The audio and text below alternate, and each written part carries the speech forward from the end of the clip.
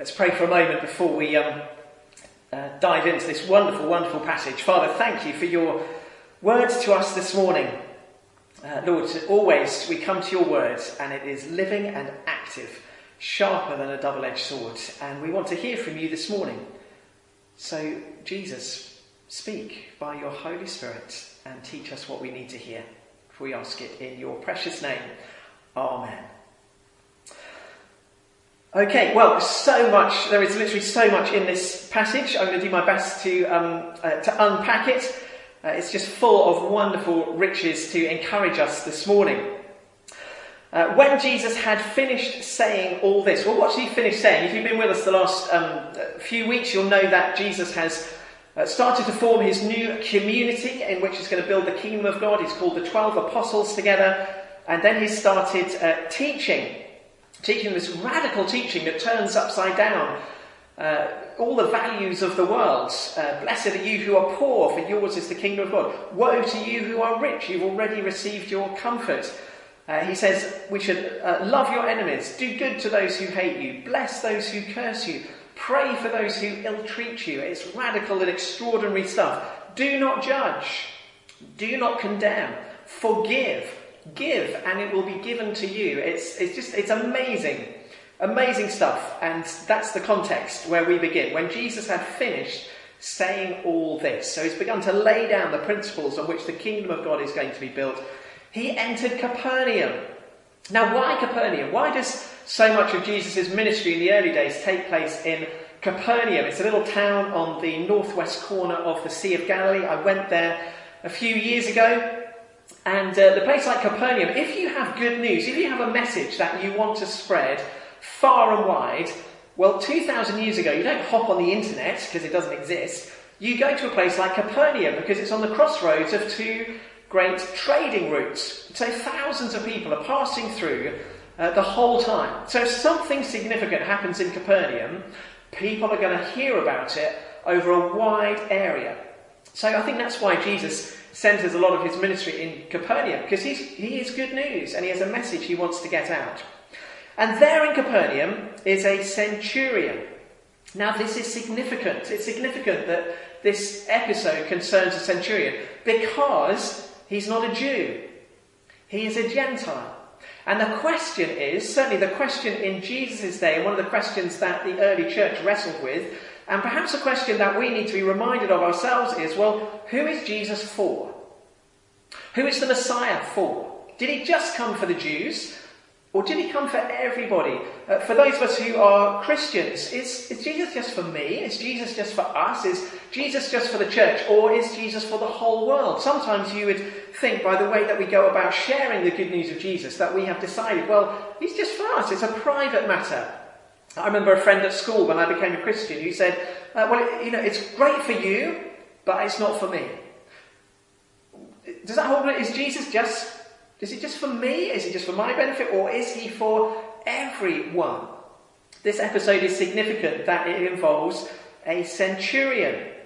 2,000 years ago, the Jews had really come to the conclusion that the Messiah, when he came, would rescue them. He would rescue their nation, he would rescue Israel, he would free them from Gentile oppression, and the Gentile nations would be punished. That was who Jesus was for. That was who the Messiah was for. But that's not God's plan. That was never God's plan, and that's not their calling. They've forgotten their calling. Sometimes in the church we forget that our calling is to share good news. Right back, the call of Abraham in Genesis chapter 12. God says to Abraham, I will make you into a great nation and I will bless you. I will make your name great and you will be a blessing. I will bless those who bless you and whoever curses you I will curse. And all peoples on earth will be blessed through you. All peoples on earth will be blessed through you. Jesus is not just for Christians, not just for Jews, not just for a particular people group. Jesus is for everybody. The prophet Isaiah, where God is speaking to the people of God, speaking to the Israelites, reminding them of their calling and saying what he's going to do in the future. Through Isaiah, he says this, it's too small a thing for you to be my servant, speaking about Israel as the servant figure who would become the Messiah. It's too small a thing for you to be my servant, to restore the tribes of Jacob and bring back those of Israel I have kept, I will also make you a light for the Gentiles, that you may bring my salvation to the ends of the earth. Jesus is for everybody. Whoever we are, whoever you are, Jesus is for you. So there's this centurion. He has a servant who is sick, and the centurion has heard about Jesus. I wonder how you heard about Jesus, and I wonder what you have heard about Jesus. When I'm online and on Facebook and things, on social media, I so often see people rejecting Jesus who clearly haven't heard anything good about him.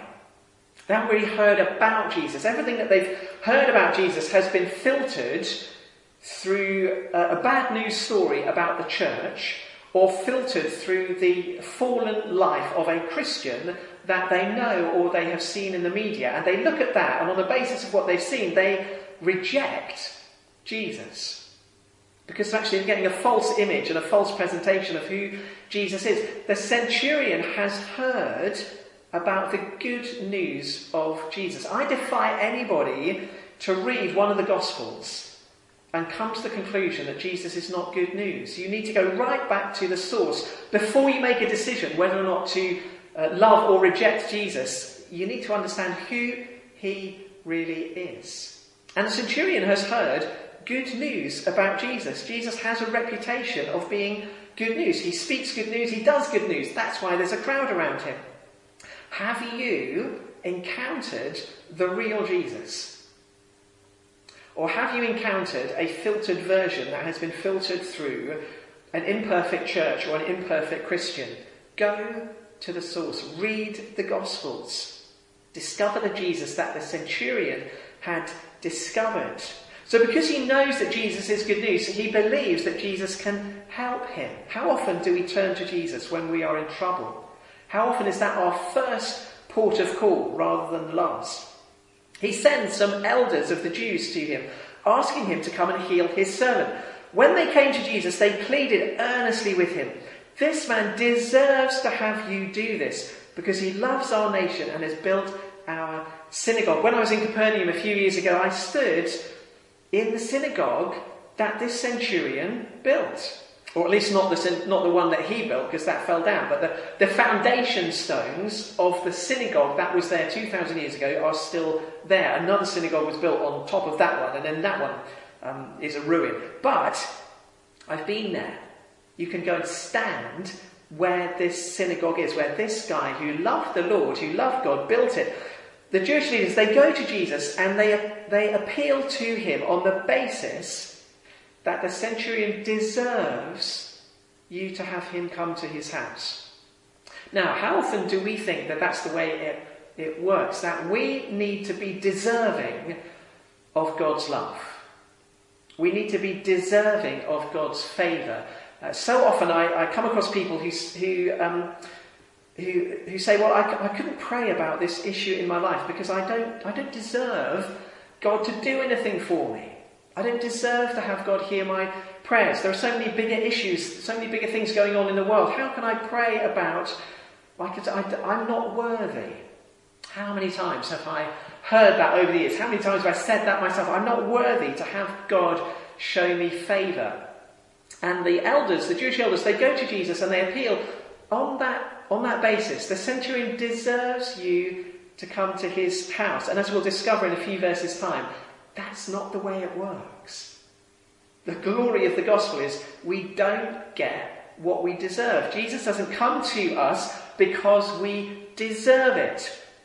So Jesus sets off. He's not far from the house when the centurion sent friends. The centurion's been kind of mulling it over and he's been thinking, actually, I'm not worthy. I don't deserve Jesus to come to my house. Actually, I don't need him to come anyway. He says, Lord, don't trouble yourself. I don't deserve you to have you come under my roof. That's why I didn't consider myself worthy. Say the word, and my servant will be healed. For I myself am a man under authority, with soldiers under me. I tell this one, go, and he goes. And that one, come, and he comes. I say to my servant, do this, and he does it. The centurion is brilliant. He understands how things work in the physical realm, And he just quite logically draws the conclusion, well, if that's how things work in the physical realm, that's how things work in the spiritual realm, surely. So if you've encountered someone who clearly has authority in the spiritual realm, Jesus, he doesn't actually need to come. I don't need to have him come to my house. I just need him to speak a word. So the centurion sends the message back. He says, well, I don't deserve you to come anyway. And actually, you don't need to be here. You just need to speak the word. We understand that Jesus has that authority. He has that power. He just needs to speak.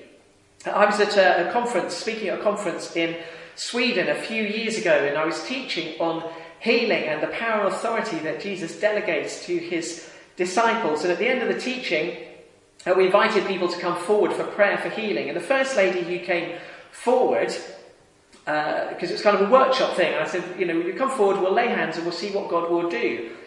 Praying confidently and expectantly that Jesus always does what he's always done. So first lady comes forward, and I said, what would you like prayer for? And she said, I'd like prayer for my father. He's in hospital. And I'll be honest with you, when she said that, in my head I'm thinking, oh no, this is a bit rubbish. This is meant to be a practical workshop. We're going to invite people who come up with a physical ailment that we can see, and then we're going to ask Jesus to heal it, and then we're going to watch in expectation that it's going to heal it. And I'm like, well, how's this going to work? We're not going to see anything because we're praying about your dad who's not even here. So I had that little conversation in my head. But outwardly I said, fantastic, let's pray. So I laid a hand on her and we just prayed very simply. Just prayed in the name of Jesus that God would give her father a new heart. Very simple prayer. She went, she sat down. Next person came up, prayed for them. I forget what we prayed for them about, but we prayed for them for a few minutes. They went and sat down. The first lady that I prayed for her father who is in hospital, who didn't know that he was being prayed for, she stood up, big smile on her face. She said, my father has just rung me from the hospital. Now, he was in hospital with heart failure. He was very weak, and he hadn't been able to get out of bed for, I think he'd been in hospital for like a couple of weeks, hadn't been able to get out of bed. Heart failure. He rang her from the hospital. He said, I just wanted to tell you that I've just got out of bed because I'm feeling so much stronger. He didn't know he'd been prayed for. He was miles away in the hospital, but Jesus was there. Jesus was with him. He didn't even need to know that he was being prayed for. We prayed in Jesus' name that God would give him a new heart. And that's what God did. That's how this authority thing works. And if you're a follower of Jesus Christ, you are delegated that power and authority to do the things that Jesus did. When Jesus heard this, he was amazed at the centurion's faith. He said, I tell you, I've not found such great faith, even in Israel. Remember before, the Jewish elders, they go to Jesus on the basis that their centurion deserves have him come to his home. But the centurion's servant is not healed because the centurion is a good man and he's built a synagogue and he's a God-fearer and he deserves it. The centurion's servant is healed simply because he believes it can happen. He has faith in Jesus. God comes to us not because we deserve it. He doesn't forgive us because we deserve it. He didn't go to the cross because we deserved it. He doesn't heal us because we deserve it. He doesn't give us anything because we deserve it. He showers these things upon us when we simply turn to him and believe that that's what he wants to do. That he is faithful. That's the basis on which it works. We don't deserve it. He's faithful. It's simply a matter of faith. That's why it's good news for everybody. Whoever you are, whatever status you may hold in life, prince or pauper, as I said last week, doesn't matter. It's about Jesus, not about us. Soon afterwards, Jesus went to a town called Nain, and his disciples and a large crowd went along with him. As he approached the town gate, a dead person was being carried out, the only son of his mother, and she was a widow. So, this is really serious news for the widow. 2,000 years ago, if you were a woman, your security in life came from the relationship that you had with a man. That was just the way the culture worked. So you needed to have a father, a husband, or a son. If you didn't have a father, a husband, or a son, you were very vulnerable. You were vulnerable to being abused, being exploited, being taken advantage of. So this widow, whose only son has just died, is in a very serious situation. When the Lord saw her, his heart went out to her. And he said, "Don't cry." The Greek word, his heart went out to her. It's a really strong word. It's a kind of real moving of the guts kind of word. It is a guttural response. It's just huge compassion that wells up in Jesus for this widow. Now remember, what does the Bible tell us? Paul, who wrote many of the letters in the New Testament, he wrote a letter to a little church in Colossae that he had planted. He wrote to encourage them. And one of the things he said was, Jesus is the image of the invisible God. See Jesus, you're seeing God. Watch what Jesus does. Hear about what Jesus does. You are watching God. Well, what does Jesus do? He is moved with compassion over the plight of this widow. God is moved with compassion over our suffering, over the things that we find the difficulties we find ourselves going. He says, "Don't cry." The very last book of the Bible, the book of Revelation, chapter 21, we read about when Jesus returns and creation is fully restored. One of the things that we read is going to happen is it says, God will wipe every tear from their eyes. God will wipe every tear from their eyes. God wipes away your tears and my tears. That's the compassion of God. Jesus is moved with compassion. He went up and touched the coffin. What's he doing? This is crazy. This is like, you don't do this. You don't touch a coffin because it makes you ritually unclean. If you are a Jew, one of the things you are forbidden to do is touch a grave or touch a coffin or touch a dead person. If you do, it makes you ritually unclean. It's like touching a leper. It's like hanging out with prostitutes and sinners. You just don't do it if you want to be right with God. Those are the rules. Jesus is always breaking those rules. He's always casting them aside. He does the thing that you're not supposed to do. People in the crowd would have been horrified that Jesus went up and touched the coffin. But here's the thing. Jesus doesn't get what we have. We get what he has. When Jesus touches the leper, Jesus doesn't catch leprosy. The leper is healed. When Jesus touches the coffin, the dead man gets up. He comes back to life. And for those who are there, those who are watching it, the reason that it is recorded is because this is like a flashing neon sign in the sky to say Jesus is the Messiah. Why? Because in the Old Testament, the great prophets raised people from the dead. I haven't got time to reference it. There'll be some notes attached on the website.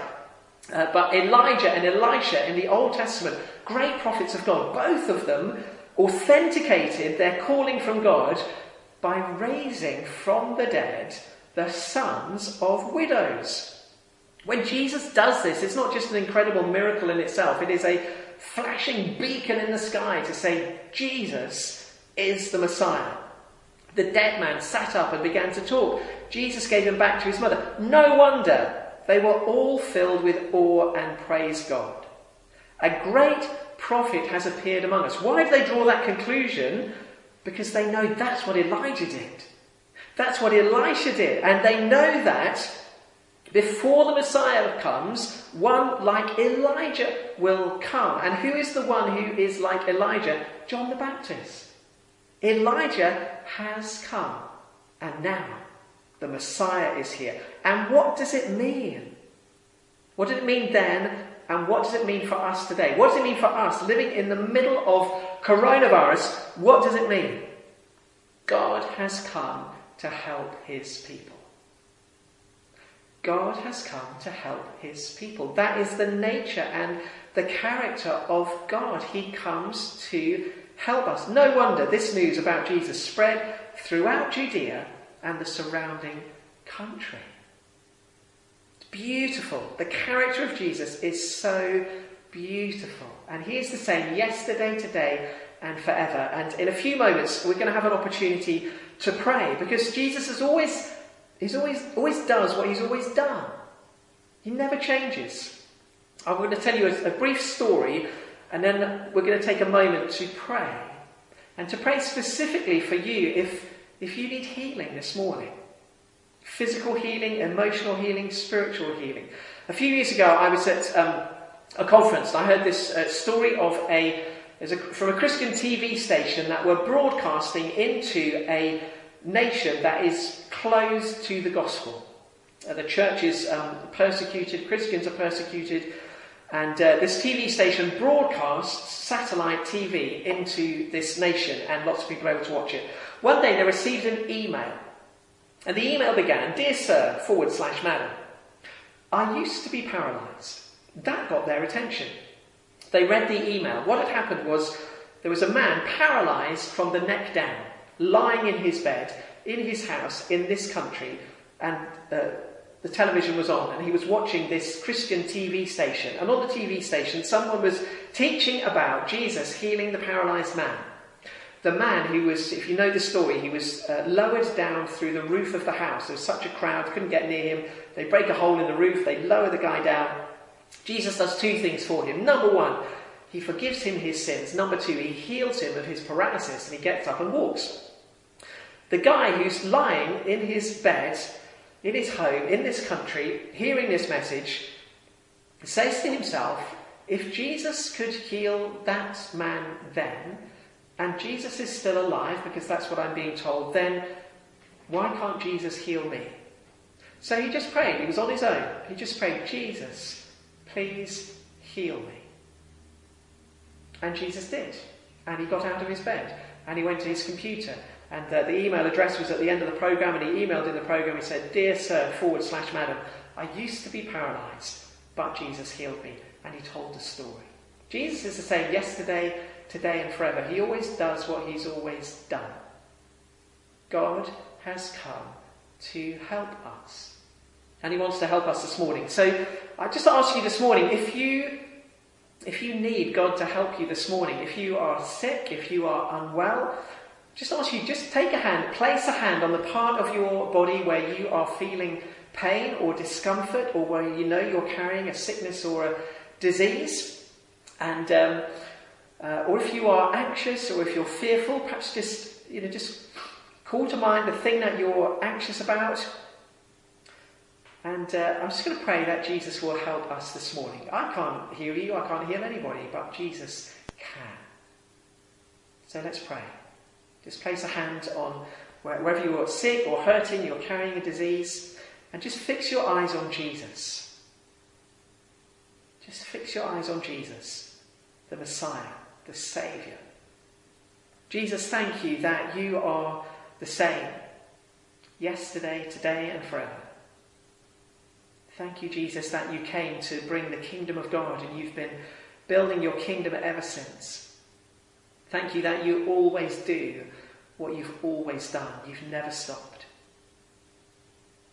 And Jesus, in your name, I speak healing and restoration and forgiveness and freedom from fear and anxiety. Let your Holy Spirit rest on each one of us wherever we are. Fill us with your presence. Thank you that you came to help us. In Jesus' name, let pain and discomfort go now. Let sickness and disease go now. Let fear and anxiety go now. In Jesus' name. Amen.